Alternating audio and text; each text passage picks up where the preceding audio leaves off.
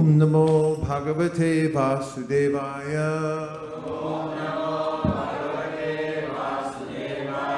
Om Namo Bhagavate Vasudevaya.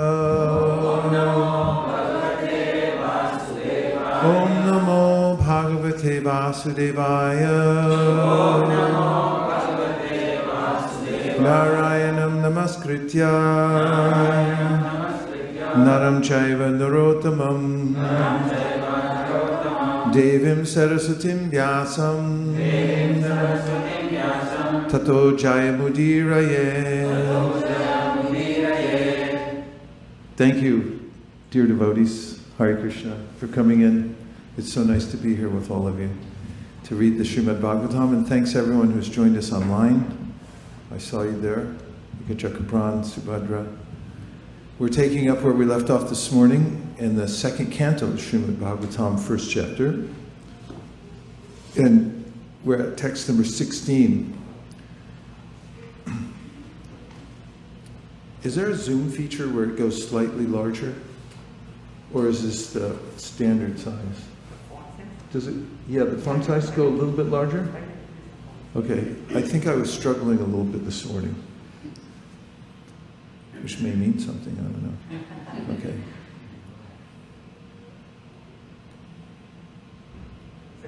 Didn't we do Katvanga? We read the Katvanga verse, no? Which verse is it?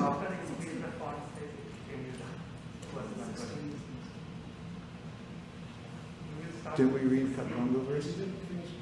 After zooming, it changed. Oh. Okay. Grihat pravarjito dhira punyatirtha jalapluta shuchau vivikta asino vidivat kalpitasane. One should leave home and practice self-control. In a sacred place, he should bathe regularly and sit down in a lonely place, duly sanctified. Purport. To prepare oneself for the better next life, one must get out of one's so-called home. The system of Varnashrama Dharma, or Sanatana Dharma, prescribes retirement from family encumbrances as early as possible after one has passed 50 years of age. Modern civilization is based on family comforts, the highest standard of amenities, and therefore, after retirement, everyone expects to live a very comfortable life in a well-furnished home decorated with fine ladies and children without any desire to get out of such a comfortable home.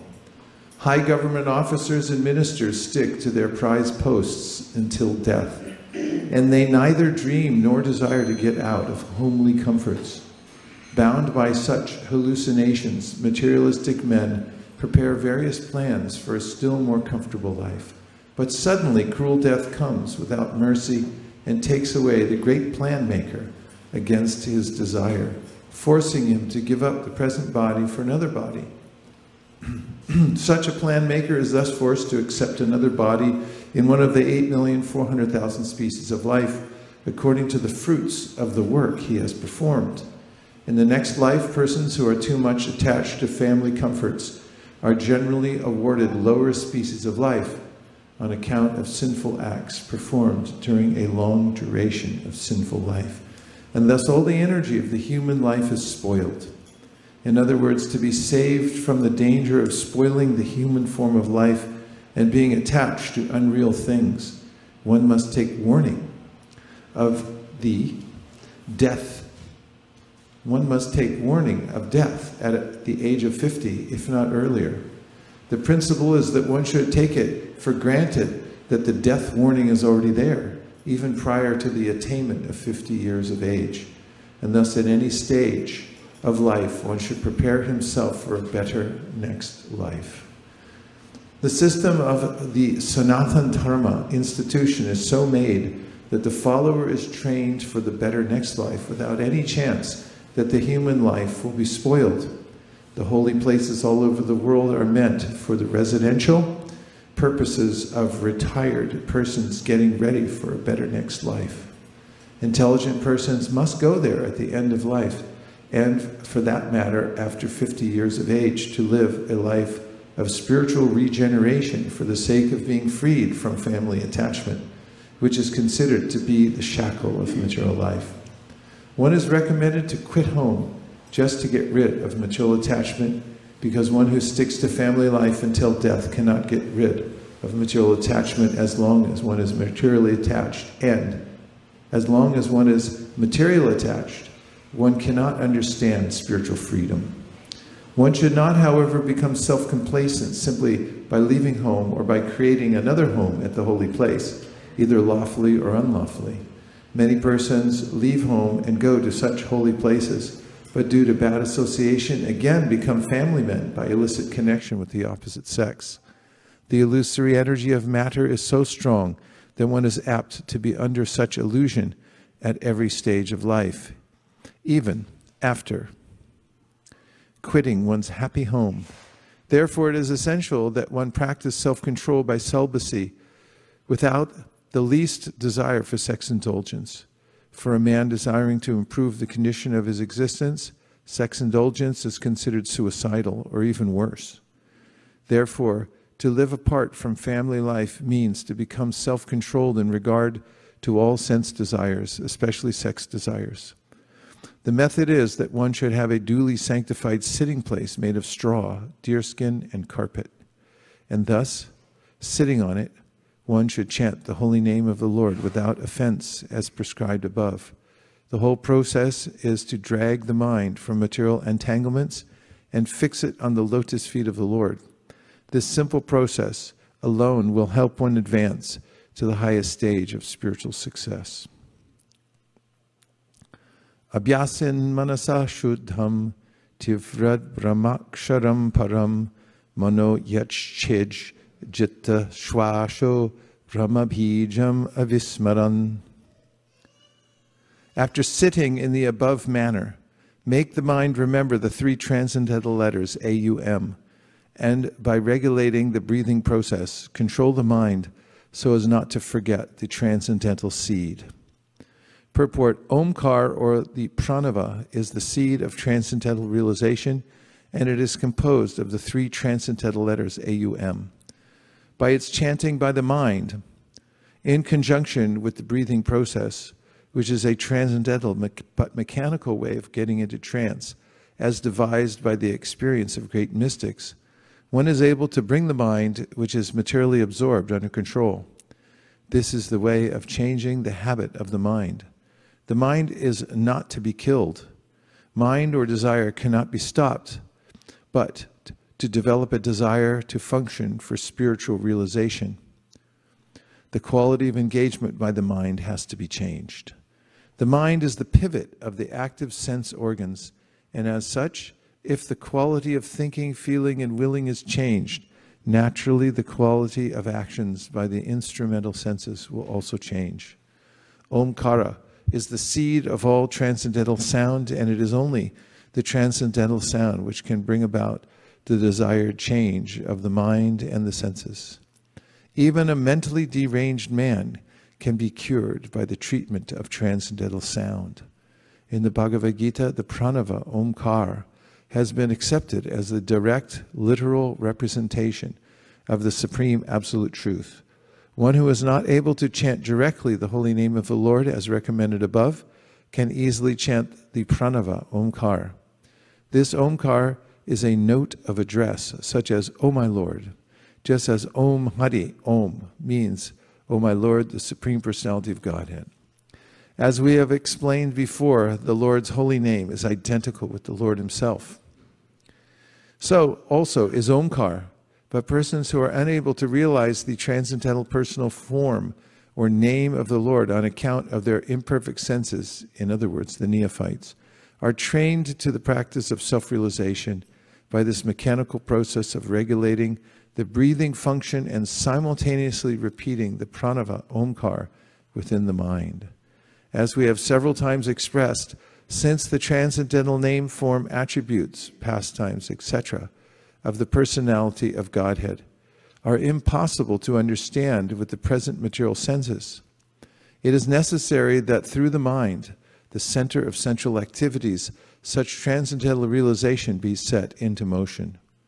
The devotees directly fix their minds on the person of the Absolute Truth, but one who is unable to accommodate such personal features of the Absolute is disciplined in impersonality to train the mind to make further progress. Do you like just hearing? Very good. Nyached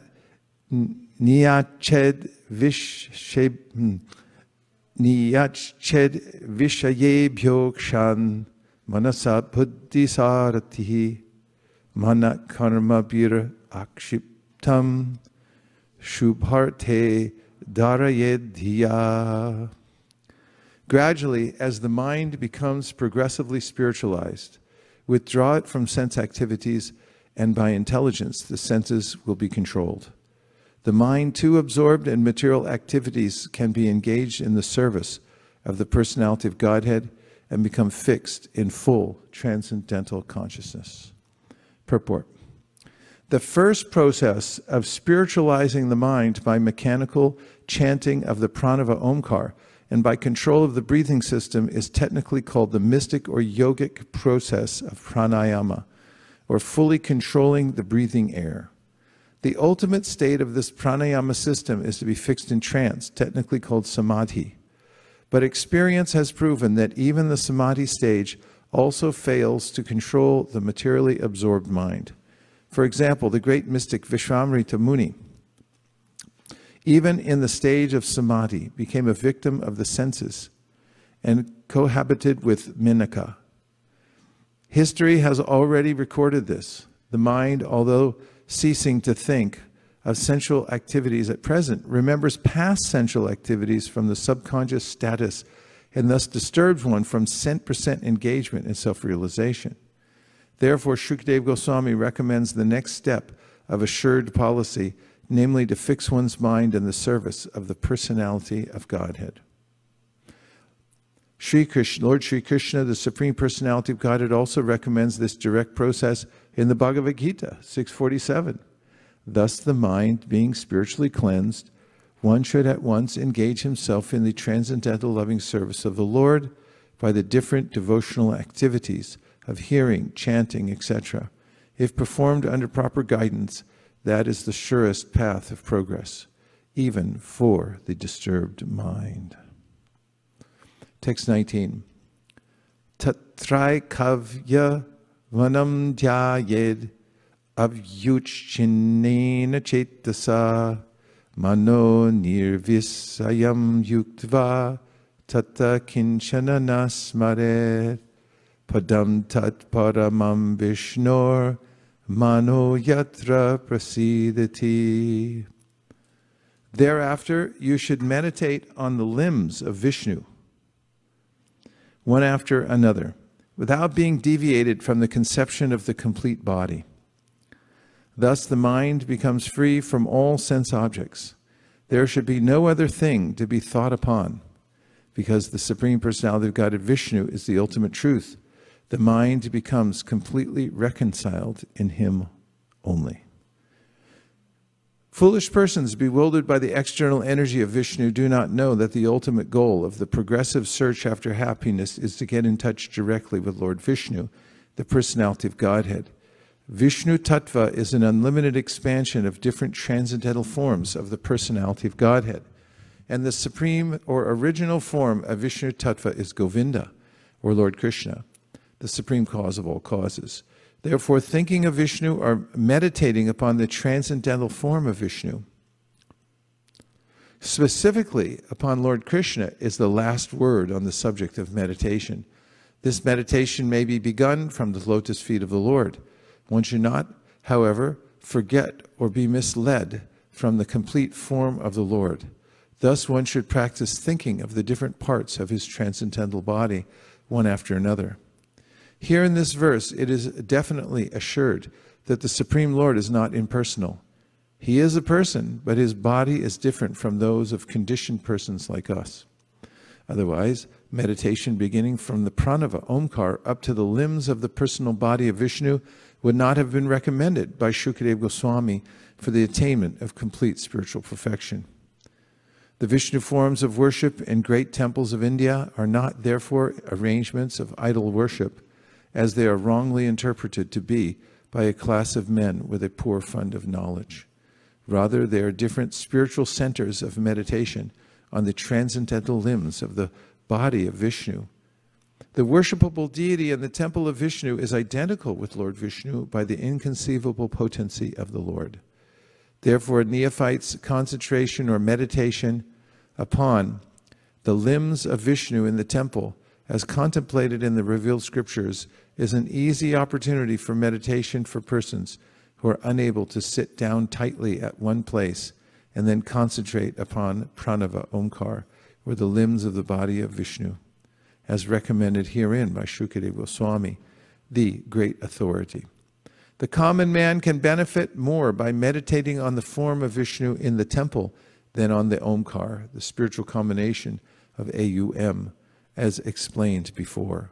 There is no difference between Omkar and the forms of Vishnu, but persons unacquainted with the science of absolute truth try to create dissension by differentiating between the forms of Vishnu and that of Omkar. Here it is indicated that the Vishnu form is the ultimate goal of meditation, and as such, it is better to concentrate upon the forms of Vishnu than on impersonal Omkar. The latter process is also more difficult than the former. Rajas tamobhyam akshiptam vimudham mana atmanaha yachched dharanaya dhiro hantiya tat kritam malam. One's mind is always agitated by the passionate mode of material nature and bewildered by the ignorant mode of nature. But one can rectify such conceptions by the relation of Vishnu and thus become pacified by cleansing the dirty things created by them.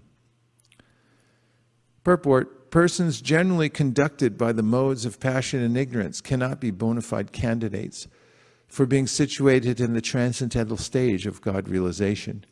Only persons conducted by the mode of goodness can have the knowledge of the supreme truth. Effects of the modes of passion and ignorance are manifested by too much hankering after wealth and women, and those who are too much after wealth and women can rectify their leanings only by constant remembrance of Vishnu in his feature composed of impersonal potencies. Generally, the impersonalists or monists are influenced by the modes of passion and ignorance. Such impersonalists think of themselves as liberated souls, but they have no knowledge of the transcendental personal feature of the absolute truth. Actually, they are impure in heart on account of being devoid of knowledge of the personal feature of the absolute. In the Bhagavad Gita, it is said that after many hundreds of births, the impersonal philosopher surrenders unto the personality of Godhead. To acquire such a qualification of God realization in the personal feature, the neophyte impersonalist is given a chance to realize the relation of the Lord in everything by the philosophy of pantheism. Pantheism, in its higher status, does not permit the student to form an impersonal conception of the absolute truth, but it extends the conception of the absolute truth into the field of so-called material energy. Everything created by the material energy can be dovetailed with the absolute by an attitude of service, which is the essential part of living energy. The pure devotee of the Lord knows the art of converting everything into its spiritual existence by this service attitude, and only in that devotional way can the theory of pantheism be perfected. Everyone okay? Better than okay. Yasyam sandaryam sandaryamanayam yogino bhakti lakshanaha ashu sampadhyate yoga ashrayam bhadram ikshataha. O King, by this system of remembrance and by being fixed in the habit of seeing the all-good personal conception of the Lord, one can very soon attain devotional service to the Lord under his direct shelter. Purport: success of mystic performances is achieved only by the help of the devotional attitude. Pantheism, or the system of feeling the presence of the Almighty everywhere, is a sort of training of the mind to become accustomed to the devotional conception. And it is this devotional attitude of the mystic that makes possible the successful termination of such mystic attempts. One is not, however, elevated to such a successful status without the tinge of mixture in devotional service. The devotional atmosphere created by pantheistic vision develops into devotional service in later days, and that is the only benefit for the impersonalists. It is confirmed in the Bhagavad Gita 12.5 that the impersonal way of self-realization is more troublesome because it reaches the goal in an indirect way, although the impersonalist also becomes obsessed with the personal feature of the Lord after a long time.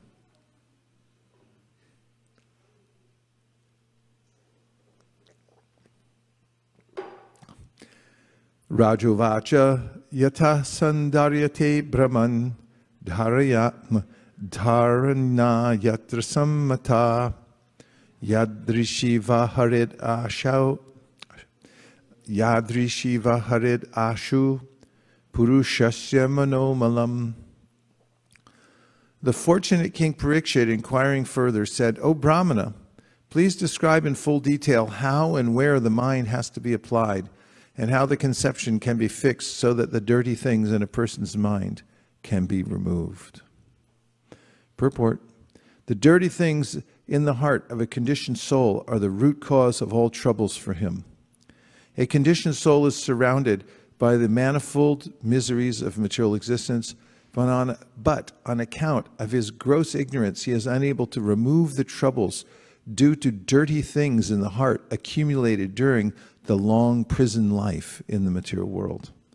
He is actually meant to serve the will of the Supreme Lord, but on account of the dirty things in the heart, he likes to serve his concocted desires. These desires, instead of giving him any peace of mind, create new problems and thus bind him to the cycle of repeated birth and death. These dirty things, a fruit of work and empiric philosophy, can be removed only by association with the Supreme Lord. The Lord, being omnipotent, can offer his association by his inconceivable potencies. The Lord, being omnipotent, can offer his association by his inconceivable potencies. Thus, persons who are unable to pin their faith on the personal feature of the Absolute are given a chance to associate with his Virat Rupa, or the cosmic impersonal feature of the Lord. The cosmic impersonal feature of the Lord is a feature of his unlimited potencies. Since the potent and potencies are identical, even the conception of his impersonal cosmic feature helps the conditioned soul to associate with the Lord indirectly and thus gradually rise to the stage of personal contact. Maharaj Parikshit was already directly connected with the personal feature of the Lord Sri Krishna, and as such, he had no need to inquire from Shukadeva Goswami about where and how to apply the mind in the impersonal Virat Rupa of the Lord. But he inquired after a detailed description of the matter for the benefit of others who are unable to conceive of the transcendental personal feature of the Lord as the form of eternity, knowledge, and bliss. The non-devotee class of men cannot think of the personal feature of the Lord because of their poor fund of knowledge. The personal form of the Lord, like Rama or Krishna, is completely revolting to them. They have a poor estimation of the potency of the Lord. In the Bhagavad Gita 9:11, it is explained by the Lord himself that people with a poor fund of knowledge deride the Supreme Personality of the Lord, taking him to be a common man. Such men are ignorant of the inconceivable potency of the Lord. By the inconceivable potency of the Lord, he can move in human society or any other society of living beings and yet remain the same omnipotent Lord without deviating in the slightest from his transcendental position. So, for the benefit of men who are unable to accept the Lord in his personal eternal form, Maharishi Parikshit inquired from Shukadeva Goswami how to fix the mind on him in the beginning, and the Goswami replied in detail as follows. Shri Shuka Uvacha Jita Sano Jitta Shwasho Jitta Sango Jitendriya Stule Bhagavato Rupe Manak Sandarayedhiya. Shri Shuka Uvacha. Shukadeva Goswami answered, one should control the sitting posture, regulate the breathing process by the yogic pranayama, and thus control the mind and senses, and with intelligence apply the mind to the gross potencies of the Lord, called the Virat Rupa. The materially absorbed mind of the conditioned soul does not allow him to transcend the limit of the bodily conception of life, and thus the yoga system for meditation, controlling the sitting posture and breathing process and fixing the mind upon the Supreme, is prescribed in order to mold the character of the gross materialist. Unless such materialists are able to cleanse the materially absorbed mind, it is impossible for them to concentrate upon thoughts of transcendence. And to do so, one may fix one's mind on the gross material or external feature of the Lord. The different parts of the gigantic form of the Lord are described in the following verses. The materialistic men are very anxious to have some mystic powers as a result of such a controlling process. But the real purpose of yogic regulations is to eradicate the accumulated dirty things like lust, anger, avarice, and all such material contaminations. If the mystic yogi is diverted by the accompanying by the feats. Okay, back to the beginning of the sentence. It's a long sentence, though, I think. But the real purpose of yogic regulation is to eradicate the accumulated dirty things like lust, anger, avarice, and all such material contaminations. If the mystic yogi is diverted by the accompanying feats of mystic control, then his mission of yogic success is a failure, because the ultimate aim is God realization.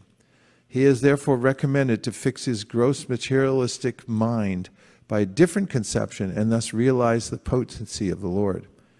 As soon as the potencies are understood to be instrumental manifestations of the transcendence, one automatically advances to the next step, and gradually the stage of full realization becomes possible for him.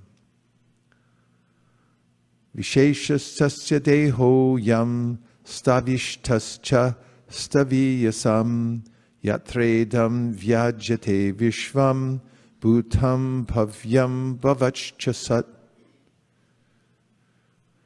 The gigantic manifestation of the phenomenal material world as a whole is the personal body of the Absolute Truth, wherein the universal resultant past, present, and future of material time is experienced.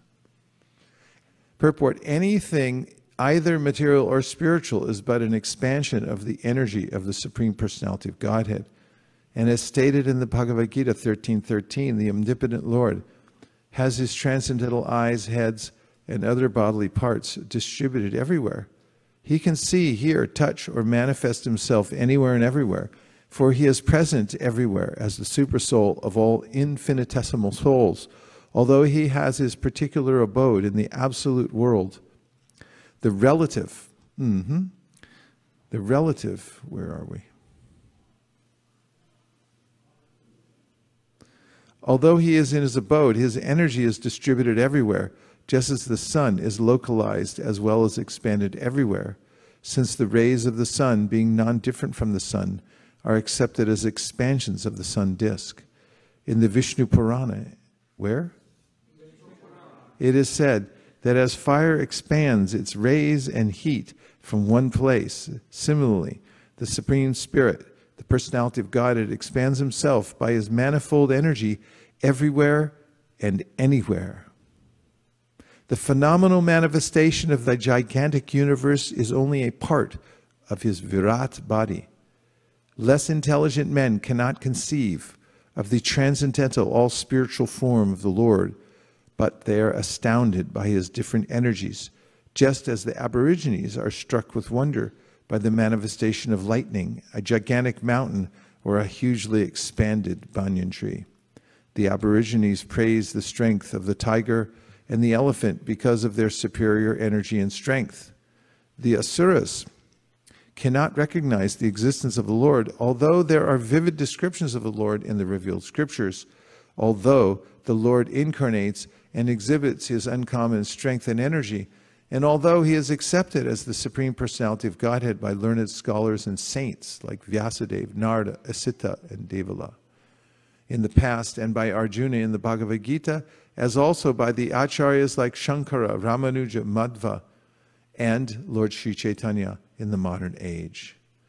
The Asuras do not accept any evidential proof from the revealed scriptures, nor do they recognize the authority of the great Acharyas. They want to see with their own eyes at once. Therefore, they can see the gigantic body of the Lord as Virat, which will answer their challenge. And since they are accustomed to paying homage to superior material strength, like that of the tiger, elephant, and lightning, they can offer respect to the Virat Rupa. Lord Krishna, by the request of Arjuna, exhibited his Virat Rupa for the Asuras. A pure devotee of the Lord, being unaccustomed to looking into such a mundane, gigantic form of the Lord, requires special vision for the purpose. The Lord, therefore, favored Arjuna with special vision for looking into his Virat Rupa, which is described in the 11th chapter of the Bhagavad Gita. This Virat Rupa of the Lord was especially manifested not for the benefit of Arjuna, but for that unintelligent class of men who accept anyone and everyone as an incarnation of the Lord, and so mislead the general mass of people. For them, the indication is that one should ask the cheap incarnation to exhibit his Virat Rupa and thus be established as an incarnation.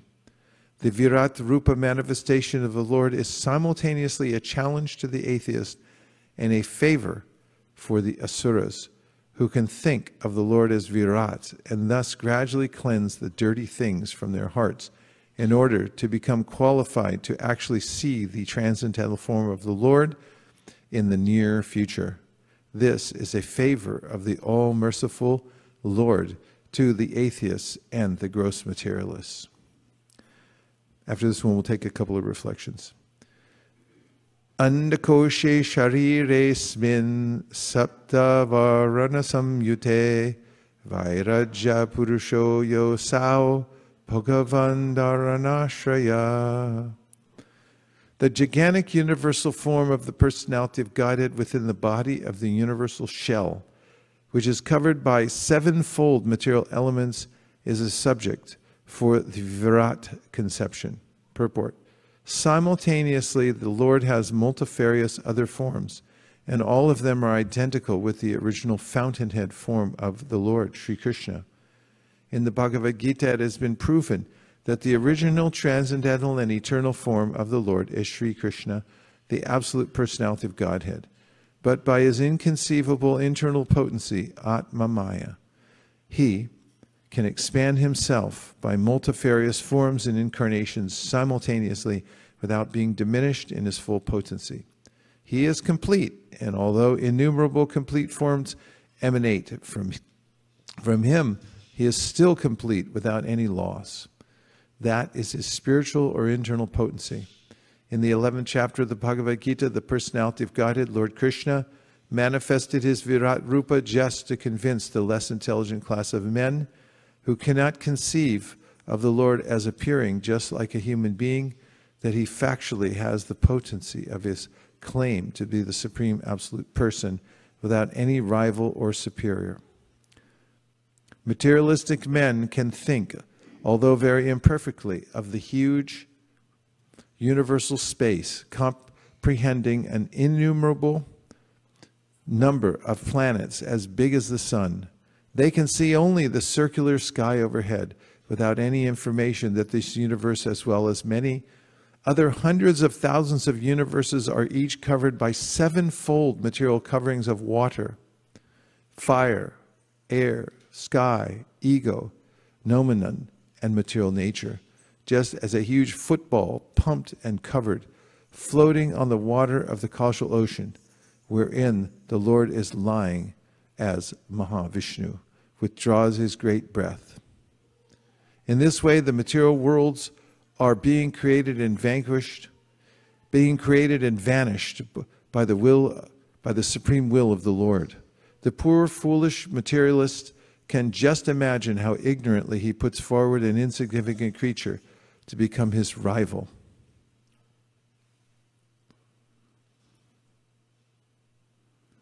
Krishna, Hare Krishna, Krishna Krishna, Hare Hare, Hare Rama. Incarnation, simply by the allegations of a dying man. I got to read this sentence again so it's poetical, and I don't want to chop it in half. Thank you. The poor, foolish materialist can just imagine how ignorantly he puts forth. The poor, foolish materialist can just imagine how ignorantly he puts forward an insignificant creature to become his rival incarnation, simply on the allegations of a dying man. The Virat Rupa was particularly exhibited by the Lord just to give lessons to such foolish men, so that one can accept a person as the incarnation of Godhead only if such a person is able to exhibit such a Virat Rupa as the Lord did. The materialistic person may concentrate his mind upon the Virat, or gigantic form of the Lord, in his own interest, or as recommended by Shukadeva Goswami, but he must be on his guard not to be misled by pretenders who claim to be the identical person as Lord Krishna, but are not able to act like him or exhibit the Virat Rupa, comprehending the whole of the universe. And now just take a few reflections. And please put the Zoom room back up, if you might.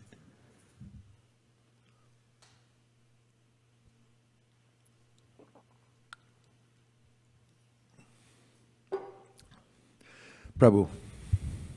So one of the things that struck me is that the universal form is a favor to the atheists because they can't comprehend Krishna's personal form. Then Krishna gives them the taste of what big or what powerful means. So. Yeah. It's a indication of the accommodating nature of the Bhagavatam. From the very beginning, we get the idea that there's a way for everyone to start, no matter what situation one's in. No one's out and out disparaged. They're just given an opportunity to move forward. And I also noticed that Prabhupada punctuates all these points by saying that very soon they'll see the personal form of the Lord. Even though they're taking a very indirect path. He's so helpful and optimistic of the success of everyone due to the association of the Bhagavata that he makes these very declarative statements. Okay, what else did you hear that stuck? Yes, Vrinda Sevika. I like the point saying that by changing the quality of thinking, feeling, and willing, one's actions also, the quality of one's actions also can be changed. So just like changing the quality, the qualities of thinking, feeling, and willing. Willing, the quality of actions also can be changed. The qualities of actions could also be changed. Such a simple process. Yeah. We can. Simple, but maybe not easy at first, except by the association of devotees and so forth. Clear path. Yeah, clear path. Thank you. Nice. Sukeshwari. Prabhu, I have a question. So does that mean that everybody who's an impersonalist today can actually become a devotee? Would all of them become devotees? Probably if they meet you. So you'll give them a Bhagavatam set. We met all these Mayavadis when we were in Dhameshwara Mahaprabhu's temple. Were you all there? And we were singing Hare Krishna. They couldn't chant. Then we sang Doyal Nitai Chaitanya Boli, and they went nuts. You know, for a long time they were just standing there like looking at us. They wouldn't chant Hare Krishna. But then Nitai and Chaitanya, and they started dancing, smiling, chanting, everything. So, what was the question? Mayavad. Yeah, what about him? I asked that question because most of my family members are Mayavadis, Prabhu. So I was just wondering, I hope someday, it was such a wonderful thing to hear that they will become devotees some point of time. So hopeful. Yeah, if anybody gets association with devotees, it's very hopeful. Otherwise, Sri Upanishad says that those who worship the impersonal absolute enter into the darkest region of ignorance. Well, actually, those who worship the Devas, and worse still are those who worship the impersonal absolute. But that's just to give an indication of they're on the wrong path. I mean, it's not just to give indication they're on the wrong path. They are, and the consequences are dire. But yeah, Shukadeva Goswami is very optimistically pointing out this way that people can gradually be elevated. But Prabhupada points out here that the element of bhakti has to be introduced. It's not that just, Mayavadis, impersonalists, automatically. Maya mukta jivana nahi swata Krishna gyan. It's not automatic that somebody comes to Krishna consciousness. Even Shukadeva Goswami, who was an impersonalist at first, then heard the Bhagavatam because his father went out of his way to interject the Bhagavatam into his ears. He sent his students out to recite it. And when Shukadeva heard that, then he realized a higher quality of energy. So your Bhagavatam distribution is very important. Thank you. Okay. Anyone else? Yes.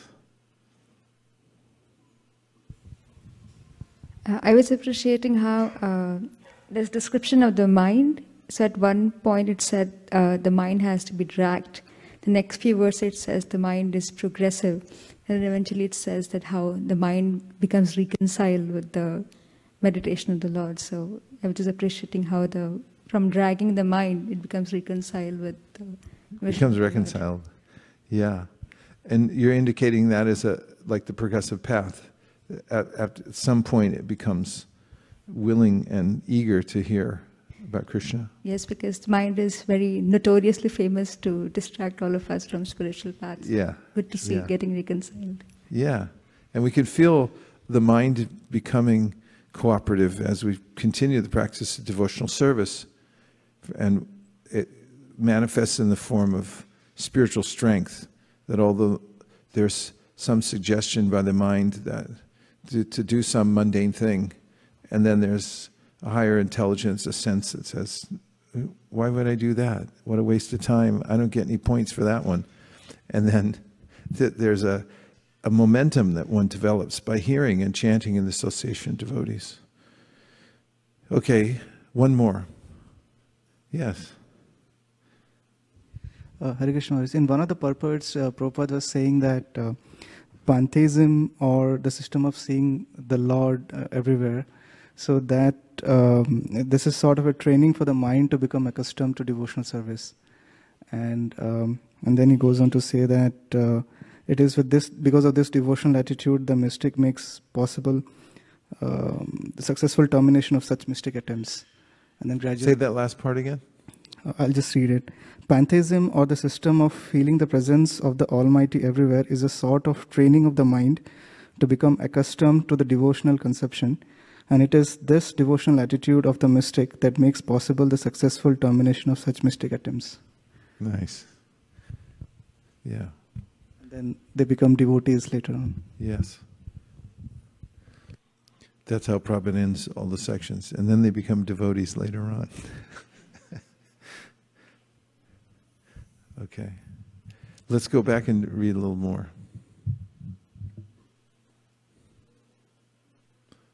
How was school? Did they read Bhagavatam? They didn't know it was Kartik, right? It's good to see you. Okay, here we go, 26. Patalam etasya hi padamulam patandi prashni prapadye rasatalam mahatalam vishvasrijota gulpam talatalam vai purushasya jange. Jange, what does that mean? The Shanks. The Shanks. Okay. Persons who have realized it have studied that the planets known as Patala constitute the bottoms of the feet of the Universal Lord, and the heels and the toes are the Rasatala planets. The ankles are the Mahatala planets, and his shanks constitute the Talatala planets. Purport: outside the bodily existence of the Supreme Personality of Godhead, the manifested cosmic existence has no reality. Everything and anything of the manifested world rests on him, as confirmed in the Bhagavad Gita 9.4. But that does not imply that everything and anything in the vision of the materialist is the Supreme Personality. The conception of the universal form of the Lord gives a chance to the materialist to think of the Supreme Lord, but the materialist must know for certain that his visualization of the world in a spirit of lording it over is not God realization. The materialistic view of exploitation of the material resources is occasioned by the illusion of the external energy of the Lord, and as such, if anyone wants to realize the supreme truth by conceiving of the universal form of the Lord, he must cultivate the service attitude. Unless the service attitude is revived, the conception of Virat realization will have very little effect on the seer. The transcendental Lord in any conception of his form is never a part of the material creation. He keeps his identity as Supreme Spirit in all circumstances and is never affected by the three material qualities, for everything material is contaminated. The Lord always exists by his internal energy. The universe is divided into 14 planetary systems.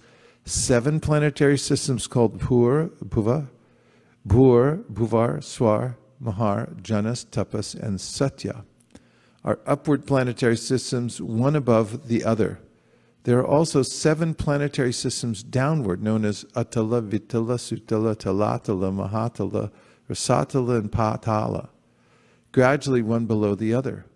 In this verse, the description begins from the bottom because it is in the line of devotion that the Lord's bodily description should begin from his feet. Shukadeva Goswami is a recognized devotee of the Lord, and he is exactly correct in the description. Dvejanani sutalam vishvamurter uru dravyam vitalam cha talam cha mahitalam taj jaghanam mahipate nabastalam nabisuro grananti. The knees of the universal form are the planetary system of the name Sutala, and the 2 thighs are the Vitala and Atala planetary systems. The hips are Mahitala, and outer space is the depression of his navel. Urastalam jyotir anikamasya griva mahar vandanam vaijanosya tapovaratim viduradi pumsa satyam tu sirshani sahasra shirshna. The chest of the original personality of the gigantic form is the luminary planetary system. His neck is the Mahar planets, his mouth is the Janas planets, and his forehead is the Tapas planetary system. The topmost planetary system, known as Satyaloka, is the head of he who has 1,000 heads. Purport: the effulgent luminary planets like the sun and the moon are situated almost in the mid-place of the universe, and as such they are to be known as the chest of the original gigantic form of the Lord, and above the luminary planets called also the heavenly planets, the heavenly places of the universal directorate demigods are the Mahar, Janas, and Tapas planetary systems, and above all, the Satyaloka planetary system, where the chief directors of the modes of material nature reside, namely Vishnu, Brahma, and Shiva. This Vishnu is known as Kshirodakshayi Vishnu, and he acts as the supersoul in every living being. There are innumerable universes floating on the causal ocean, and in each of them the representation of the Virat, form of the Lord is there, along with innumerable suns, moons, heavenly demigods, Brahmas, Vishnus, and Shivas, all of them situated in one part of the inconceivable potency of Lord Krishna, as stated in the Bhagavad Gita 10:42. Indrarayo bahava ahur usra karnau disha shrotram amushya shabda nasatya dasrau paramasya nase granosya gandho mukham agnir idha. His arms are the demigods headed by Indra, the 10 directional sides are his ears, and physical sound is his sense of hearing. His nostrils are the 2 Ashwini Kumaras, and material fragrance is his sense of smell. His mouth is the blazing fire. Purport. The description of the gigantic form of the personality of Godhead made in the 11th chapter of the Bhagavad Gita is further explained here in the Srimad Bhagavatam. The description in the Bhagavad Gita 11:30 runs as follows. O Vishnu, I see you devouring all people in your blazing mouths and covering all the universe by your innumerable rays. Scorching the worlds, you are manifest. In that way, Srimad Bhagavatam is the postgraduate study for the student of the Bhagavad Gita. Both of them are the science of Krishna, the absolute truth, and so they are interdependent. The conception of the Virat Purusha, or the gigantic form of the Supreme Lord, is said to include all the dominating demigods as well as the dominated living beings. Even the minutest part of a living being is controlled by the empowered agency of the Lord. Since the demigods are included in the gigantic form of the Lord, worship of the Lord, whether in his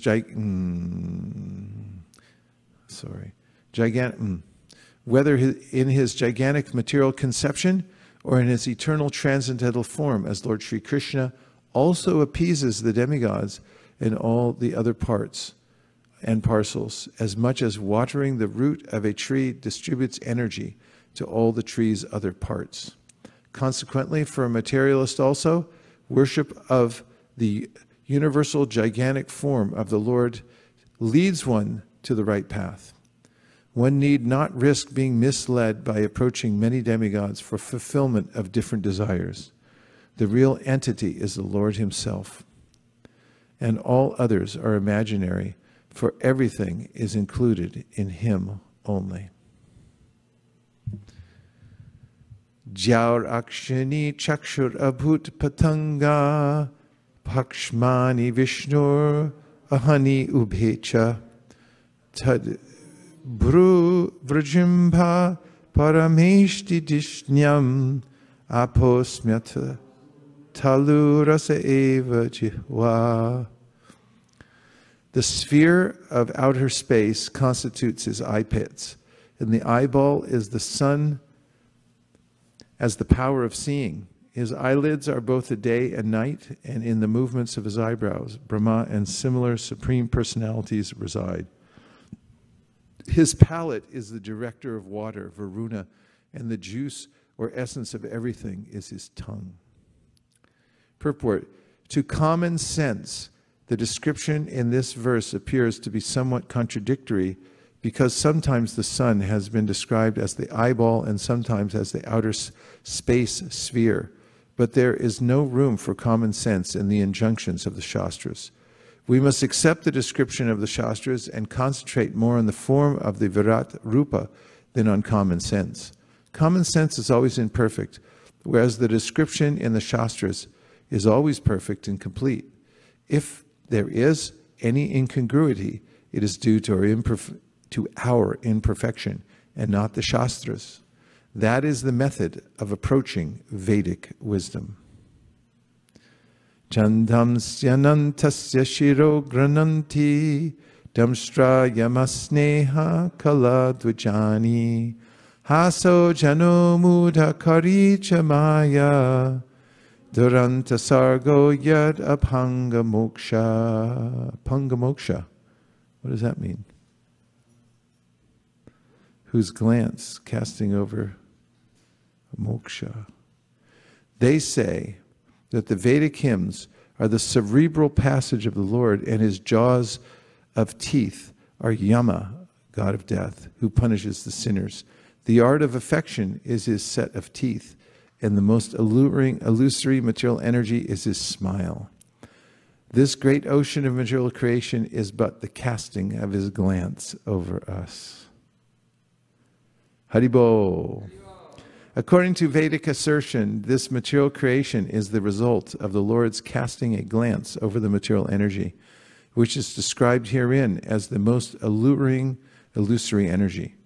The conditioned souls who are allured by such materialism should know that the material temporary creation is simply an imitation of the reality, and that those who are captivated by such alluring glances of the Lord are put under the direction of the controller of sinners called Yamaraj. The Lord smiles affectionately, displaying his teeth. The intelligent person who can grasp these truths about the Lord becomes a soul fully surrendered unto him. Everyone happy? Yes. Vritotas. Vridotarausto dhara eva lopo dharmastano dharma patosya prashtam kastasya midram vrishanau chamitrao kukshi samudra giriosti sangra. Modesty is the upper portion of his lips. Hankering is his chin. Religion is the breast of the Lord, and irreligion is his back. Brahmaji, who generates all living beings in the material world, is his genitals, and the Mitra Varunas are his two testicles. The ocean is his waist, and the hills and mountains are the stacks of his bones. Purport. The Supreme Lord is not impersonal, is misconceived by less intelligent thinkers. Rather, he is the Supreme Person, as confirmed in all authentic Vedic literatures. But his personality is different from what we can conceive. It is stated here that Brahmaji acts as his genitals and that the Mitra Varunas are his two testicles. This means that as a person he is complete with all bodily organs, but they are of different types with different potencies. When the Lord is described as impersonal, therefore it should be understood that his personality is not exactly the type of personality found within our imperfect speculation. One can, however, worship the Lord even by seeing the hills and mountains or the ocean and the sky as different parts and parcels of the gigantic body of the Lord. The Virat Purusha, the Virat Rupa as exhibited by Lord Krishna to Arjuna, is a challenge to the unbelievers. You know, there were so many times I would receive, when I was out on book distribution in the airport, people give me a little, what is called a tract, and by Christians make tiny little booklets that explain their basic philosophy of accepting Jesus Christ, and then he'd be your personal savior. And they would, in one of them, they had a drawing on the front about entering the kingdom of God, and had a picture of God, but you couldn't see him. It was just the throne and then a light, and there was no personality there. And in one sense, it's difficult to conceive of a supreme person when one is a competitor. In other words, if I desire material enjoyment in this world, it means I'm competing against God. Because, first of all, I was thinking about this the other day, that a thief can never be grateful. Because if you steal something from someone, the intent of them giving it to you is gone. And you can't actually feel gratitude. Because gratitude means you don't have anything, and then you are given something as a gift. Plus, there has to be a personal intention behind it. There had to be a motive of a good motive behind it. So, as is mentioned in the Bhagavatam, Bhayam Dvitiya Abhinibesha Tasyad Ishad Apetasya Viparya Yosmriti. Chaitanya Mahaprabhu gave this verse to Sanatana Goswami from the Bhagavatam and said that the living entity, instead of being grateful to God and worshiping Him, then instead becomes a competitor. And therefore, there's a sense of like, I don't want God to be a person, because if He's all powerful and I'm His servant, I got to change my ways. And so there's this tendency to be impersonal. And when we talk about God, it's like, oh, he's not like us. He doesn't have a name or a form. It's like, oh, that's convenient. And so there was a point I was coming to, but I interrupted myself. Yeah, before the thief even. So, yeah. So this, right, I know what it was. It was something actually very demonstrative of this principle. I was in the Denver airport. Denver was always a rough and tumble airport to distribute. A lot of skiers who were very kind of upwardly mobile and not that interested, especially in the era we were there. They were like, I'm going to Breckenridge, get out of my way. And then there were a lot of cowboys. And they weren't great either. So anyway, one day I stopped this cowboy and he bought a second count of the Bhagavatam, because we used to distribute individual books. When they'd come out, we'd have the individual book and we'd just distribute it. It's like, what's this? 8th canto. It's about Gajendra in the middle of the airport.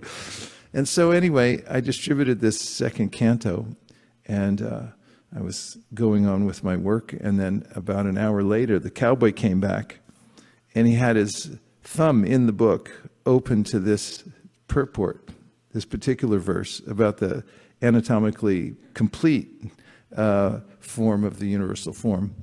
And he had circled, certain sections, and he said, give me my money back.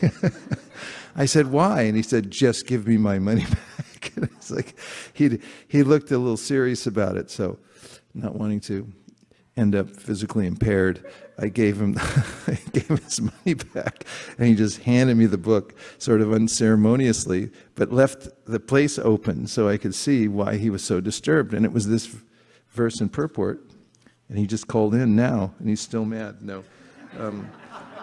But I stood there for a while thinking, like, well, what am I supposed to do, I mean, God's a person. I can't help you on this one, buddy.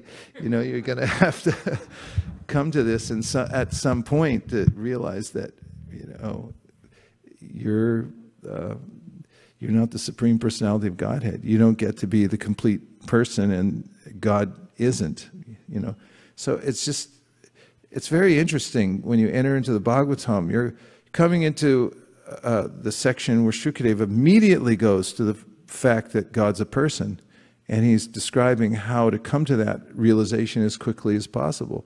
Because unless we have that understanding, then we're in the darkness of ignorance. And we can't come out of the material nature unless we know that we have a relationship with the Supreme Personality of Godhead. And the Bhagavatam takes us step by step so that we can come to that position and then actually give our whole hearts in service in a relationship to Krishna. It's quite amazing, don't you think? Yeah. Do you like the cowboy story? Yes. Okay. We got more where that came from. All right. Nadyo sanadyo ta. Nadyo sanadyo ta taranti ruh. No, wait.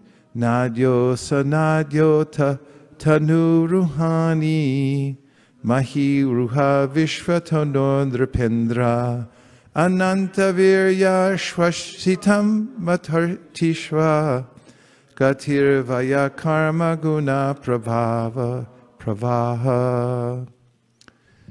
Apologies. O king, the rivers are the veins of the gigantic body, the trees are the hairs of his body, and the omnipotent air is his breath.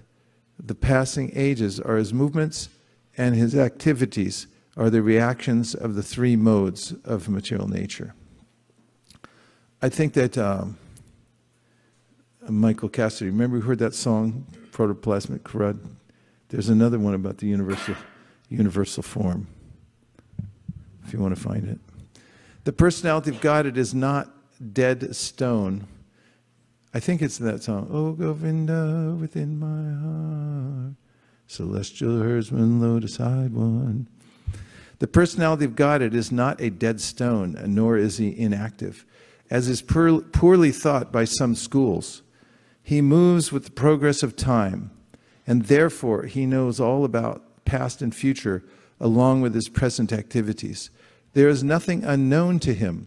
The conditioned souls are driven by the reactions of the modes of material nature, which are the activities of the Lord. As stated in the Bhagavad Gita 7:12, the modes of nature act under his direction only, and as such, no natural functions are blind or automatic. The power behind the activities is the supervision of the Lord, and thus the Lord is never inactive as is wrongly conceived. The Vedas say that the Supreme Lord has nothing to do personally, as is always the case with superiors, but everything is done by his direction. As it is said, not a blade of grass moves without his sanction. In the Brahma Samhita, it is said that all the universes and the heads of them, the Brahmas, exist only for the duration of his breathing period. The same is confirmed here. The air on which the universes and the planets within the universes exist is nothing but a bit of the breath of the unchallengeable Virat Purusha. So even by studying the rivers, trees, air, and passing ages, one can conceive of the personality of Godhead without being misled by the formless conception of the Lord.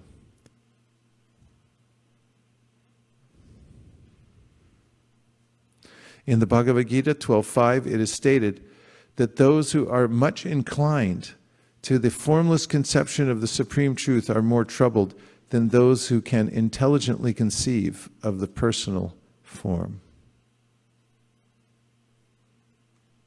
Ishasya keshan vir ambuvahan vasastu sandhyam kuruvarya bhumna avyaktamahur hridayam manascha sachandrama sarva vikara kosha. O best amongst the Kurus, the clouds which carry water are the hairs on his head. The terminations of days or nights are his dress, and the supreme cause of material creation is his intelligence. His mind is the moon, the reservoir of all changes. Keep going. The principle of matter, Mahat Tattva, is the consciousness of the omnipresent Lord. As asserted by the experts, the Rudra Deva is his ego. The horse, mule, camel, and elephant are his nails. And wild animals and all quadrupeds are situated in the belt zone of the Lord. Keep going. Varieties of birds are indications of his masterful artistic sense. Haribol. Manu, the father of mankind, is the emblem of his standard intelligence, and humanity is his residence. The celestial species of human beings, like the Gandharvas, Vidyadharas, Charanas, and angels, all represent his musical rhythm, and the demoniac soldiers are representations of his wonderful prowess. Purport: the aesthetic sense of the Lord is manifested in the artistic, colorful creation of varieties of birds, like the peacock, parrot, and cuckoo. The celestial species of human beings, like the Gandharvas and Vidyadharas, can sing wonderfully and can entice even the minds of the heavenly demigods. Their musical rhythm represents the musical sense of the Lord. How then can he be impersonal? His musical taste, artistic sense, and standard intelligence, which is never fallible, are different signs of his supreme personality. The Manu Samhita is the standard law book for humanity, and every human being is advised to follow this great book of social knowledge. Human society is the residential quarters for the Lord. This means that the human being is meant for God realization and association with God. This life is a chance for the conditioned soul to regain his eternal God consciousness and thus fulfill the mission of life. Maharaj Prahlad is the right type of representative of the Lord in the family of Asuras. None of the living beings is away from the Lord's gigantic body. Each and every one has a particular duty in relation to the Supreme Body. Disruption in the matter of discharging the specific duty assigned to each and every living being is the cause of disharmony between one living being and another. But when the relation is reestablished, in relation with the Supreme Lord, there is complete unity between all living beings, even up to the limit of the wild animals in human society. Lord Chaitanya Mahaprabhu displayed this living unity in the jungle of Madhya Pradesh, where even the tigers, elephants, and many other ferocious animals perfectly cooperated in glorifying the Supreme Lord. That is the way to peace and amity all over the world. Keep going. Thank you. The Virat Purusha's face is the Brahmanas, his arms are the Kshatriyas, his thighs are the Vaishyas, and the Shudras are under the protection of his feet. All the worshipable demigods are also overtaken by him. It is the duty of everyone to perform sacrifices with feasible goods to appease the Lord. Monotheism is practically suggested here. Offering sacrifices to many demigods under different names is mentioned in the Vedic literatures. But the suggestion made in this verse is that all those varieties of demigods are included in the form of the Supreme Personality of Godhead. They are only the parts and parcels of the original whole. Similarly, the divisions of the orders of human society, namely the Brahmanas, the intelligent class, the Kshatriyas, the administrators,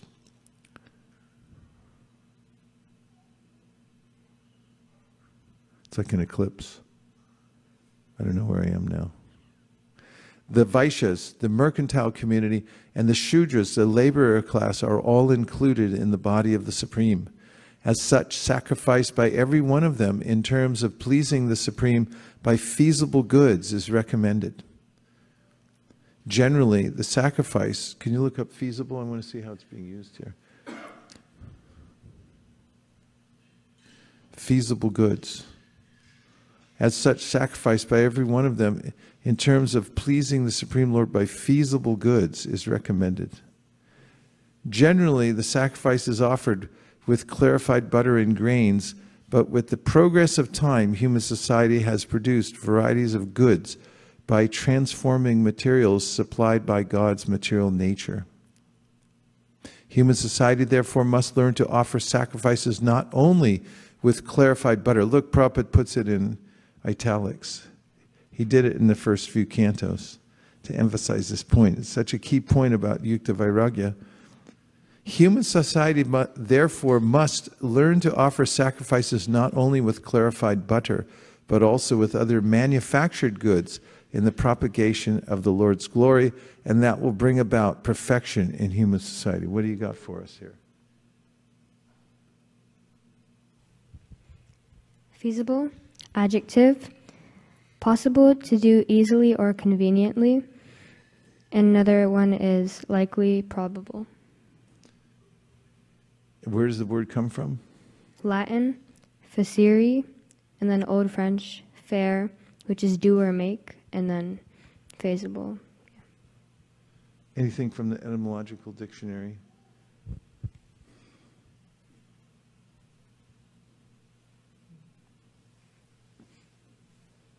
We should just learn Latin.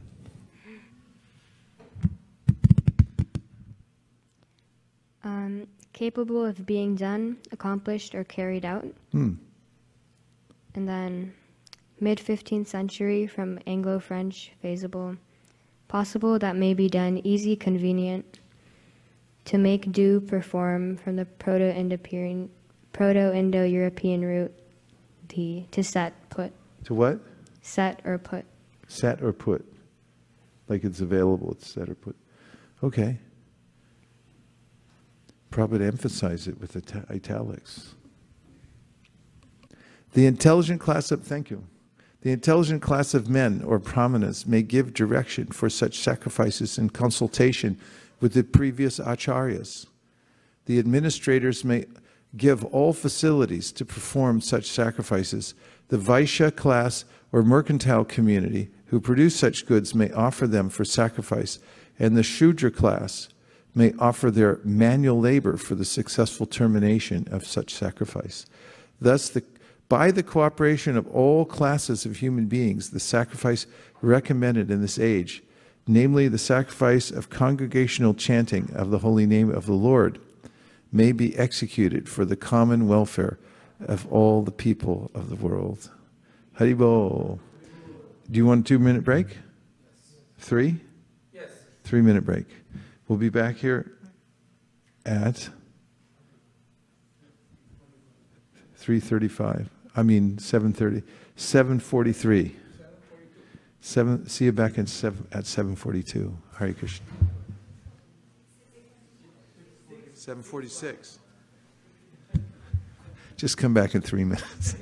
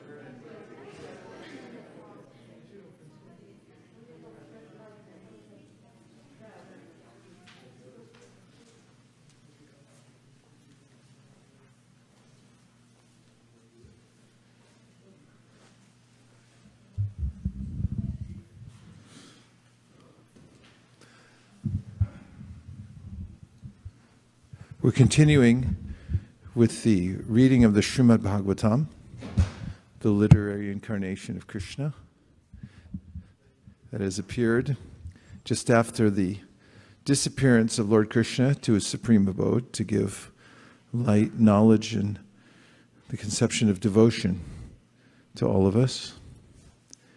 And We're in the first chapter of the second canto. If you'll scroll down just a little bit.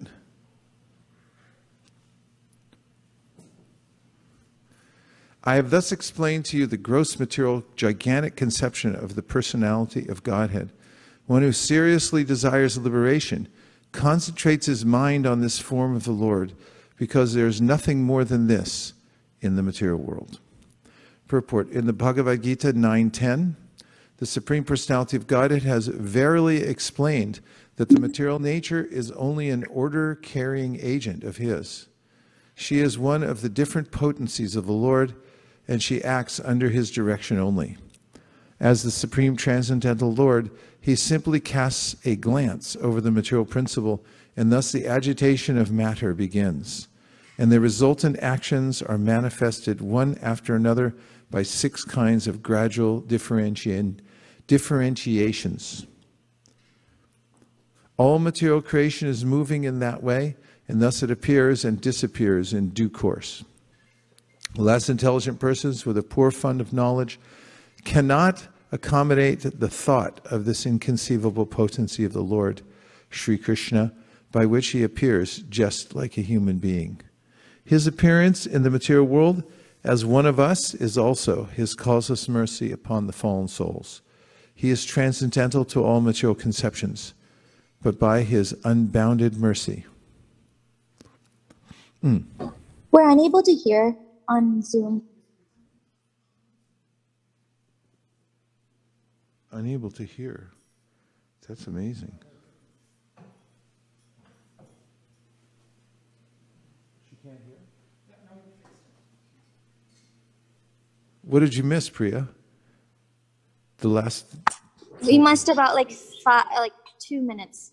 Since you got back. That's a lot. Yeah. All right, we'll try to mark that space so you can catch up on it. Well, you're reading from the book, right? I'm following along. All right, I'll just keep going yeah. then. Inconvenience is regretted. Sorry. His unbounded mercy upon His pure devotees. Go up a little more so get a beginning of a sentence, please. His appearance in the material world as one of us is also His causeless mercy upon the fallen souls. He is transcendental to all material conceptions, but by His unbounded mercy upon His pure devotees, He comes down and manifests Himself as the personality of Godhead.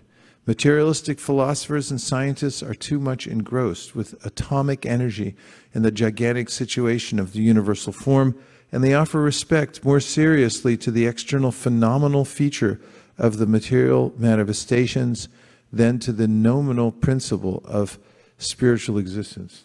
Look up nominal.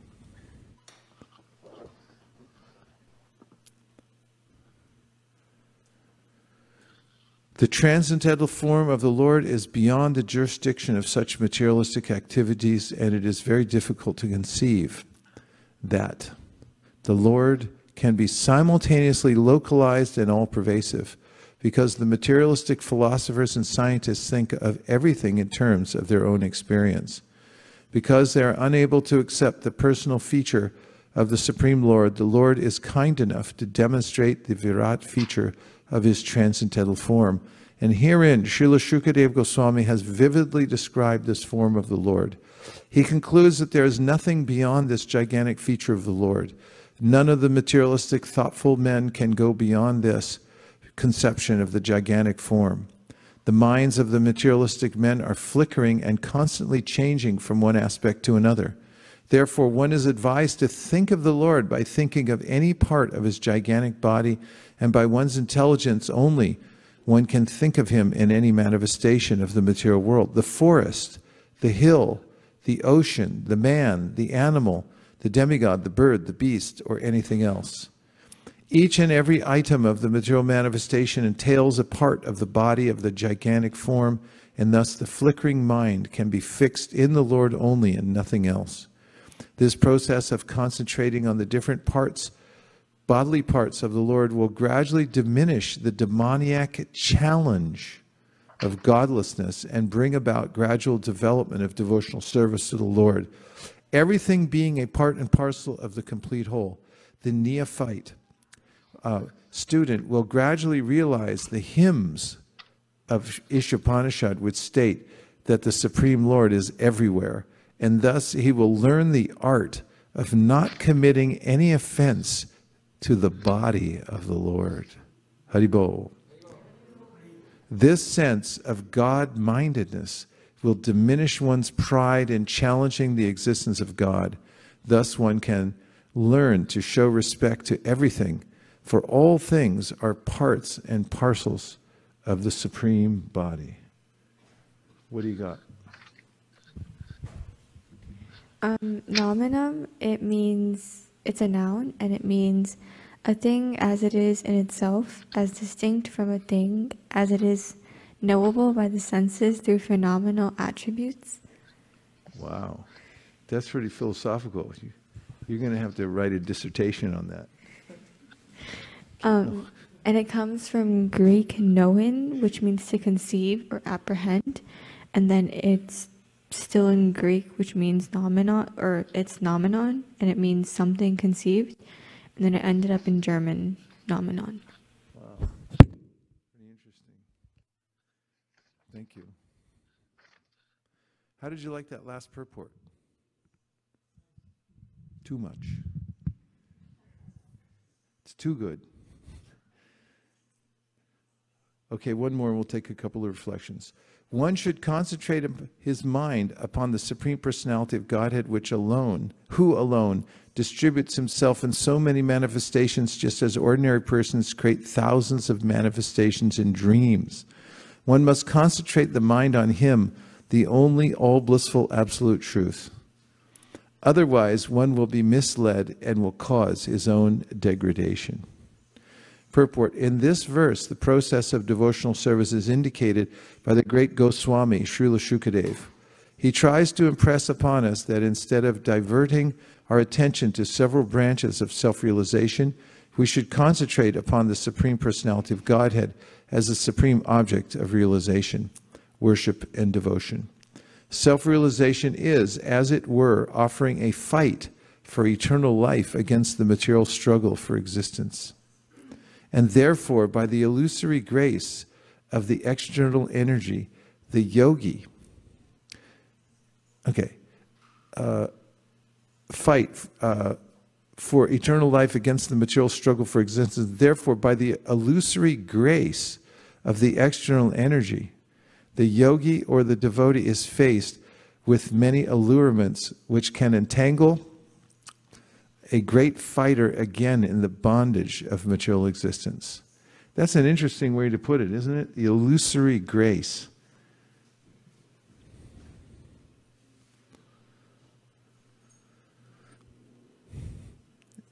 It's going to entangle a great fighter again in the bondage of material existence. Wow.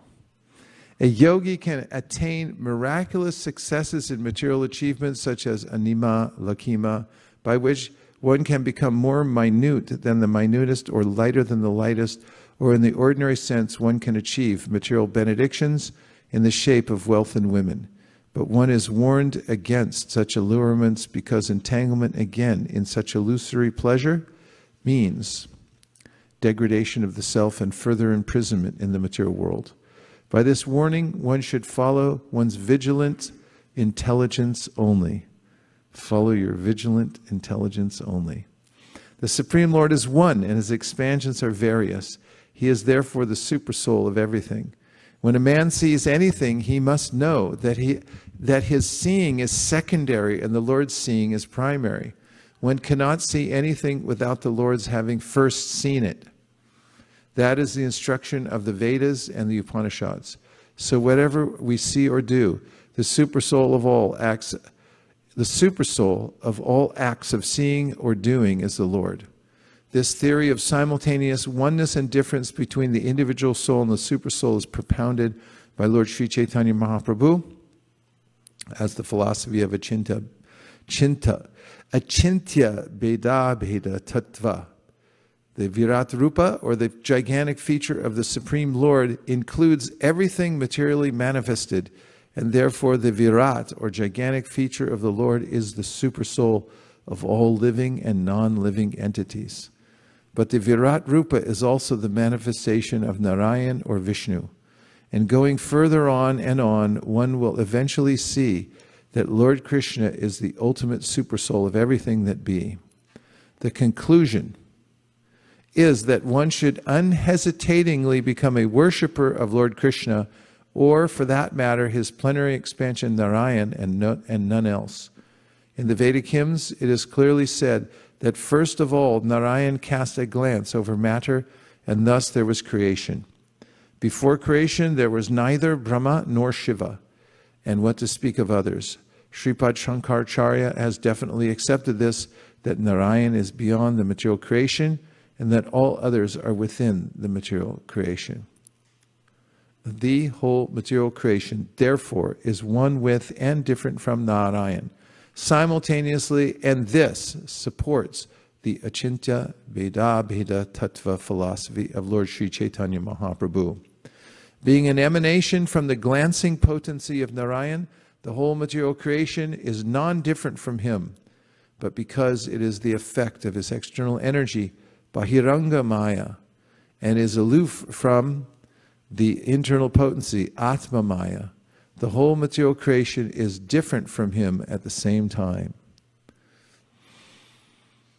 The example given in this verse very nicely is that of the dreaming man. The dreaming man creates many things in his dream, and thus he himself becomes the entangled seer of the dream and is also affected by the consequences.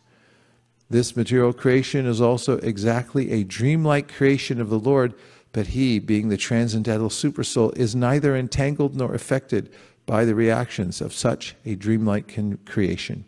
He is always in his transcendental position, but essentially he is everything and nothing is apart from him. As a part of him, one should therefore concentrate on him only without deviation. Otherwise, one is sure to be overcome by the potencies of the material creation one after another. It is confirmed in the Bhagavad Gita 9.7 as follows: Sarva bhutani kaunteya prakritim yanti mamikam kalpakshayi punastani kalpadao visrajam yaham. O son of Kunti, at the end of the millennium, every material manifestation enters into my nature, and at the beginning of another millennium, by my potency, I again create. The human life, however, is an opportunity to get out of this repetition of creation and annihilation. It is a means whereby one may escape the Lord's external potency and enter into his internal potency.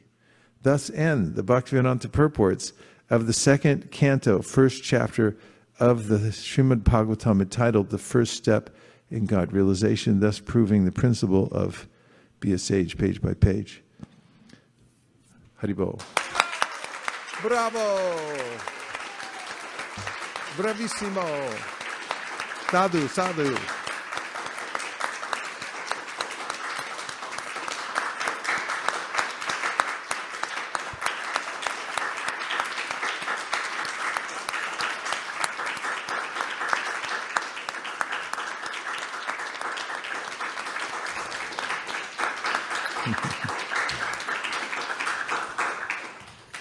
Definitely the greatest show in Silicon Valley tonight.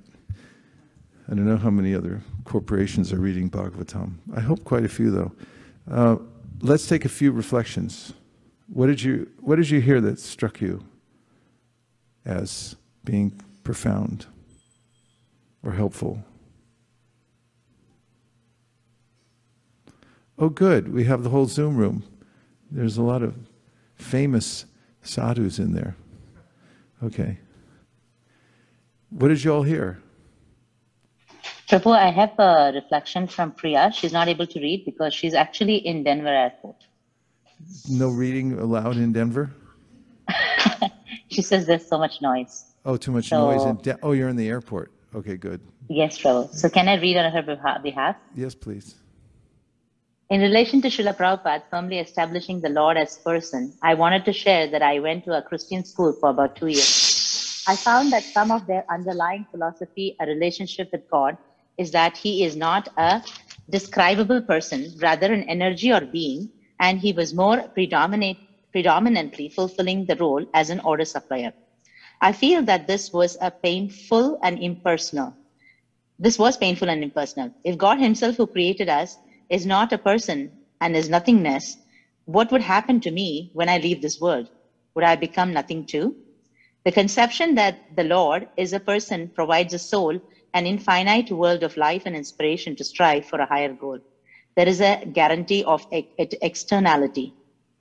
Also, we would like to check in from Denver Airport. That's Priya. Haribo. Nice one. Thank you for that anecdote from the Christian school. As we were discussing earlier, there's a way in which oftentimes people have a nondescript description of the personality of it. It comes to a point, yes, he's a person, but indescribable is just energy. It doesn't go any further than that. Okay, there was another hand up, I saw it. Maybe it was in here. Yes. Is it? Okay. So when I read explanation about God, that everything is his body in this world, like air and animals and rivers and mountains, that everything is parts of God's body. And it's really helped me to constantly think about him. When I look like ocean and I think, wow, it's part of like God's body. So it's really helpful. It's very helped me to think about God like constantly, not just when I in the temple or when I read Bhagavad Gita or something else, or pray or chant mantra.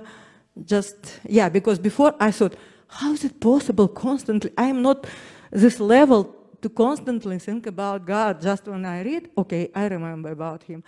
But now after, not just now, before I also read about this, but it's remind me again that, yeah, it's everything, it's like God. And I remember when first time I read Bhagavad Gita and about this Viratrupa gods. It was first time just for me when I read this, and I thought, oh my God, it was really realization that it's like was deep. I think it was mercy from God, or maybe from Srila Prabhupada, that I realized that, my God, it's everything. It's like in the God body, and God is everywhere. And I remember my mood for that day. It was constantly like all day when I went on the street, like took walk, and then met with my friends. I had such a high level of, like, I don't know, maybe vibration of spirit, that everyone except like peace of God and everything. And my friend asked, what is it with you? You look like very happy. I said, I am really. I just see everything in God's body. So, yeah. So it's great that we can get this knowledge and then can get this some realization and remember about God like this. Sorry, so long. Haribo.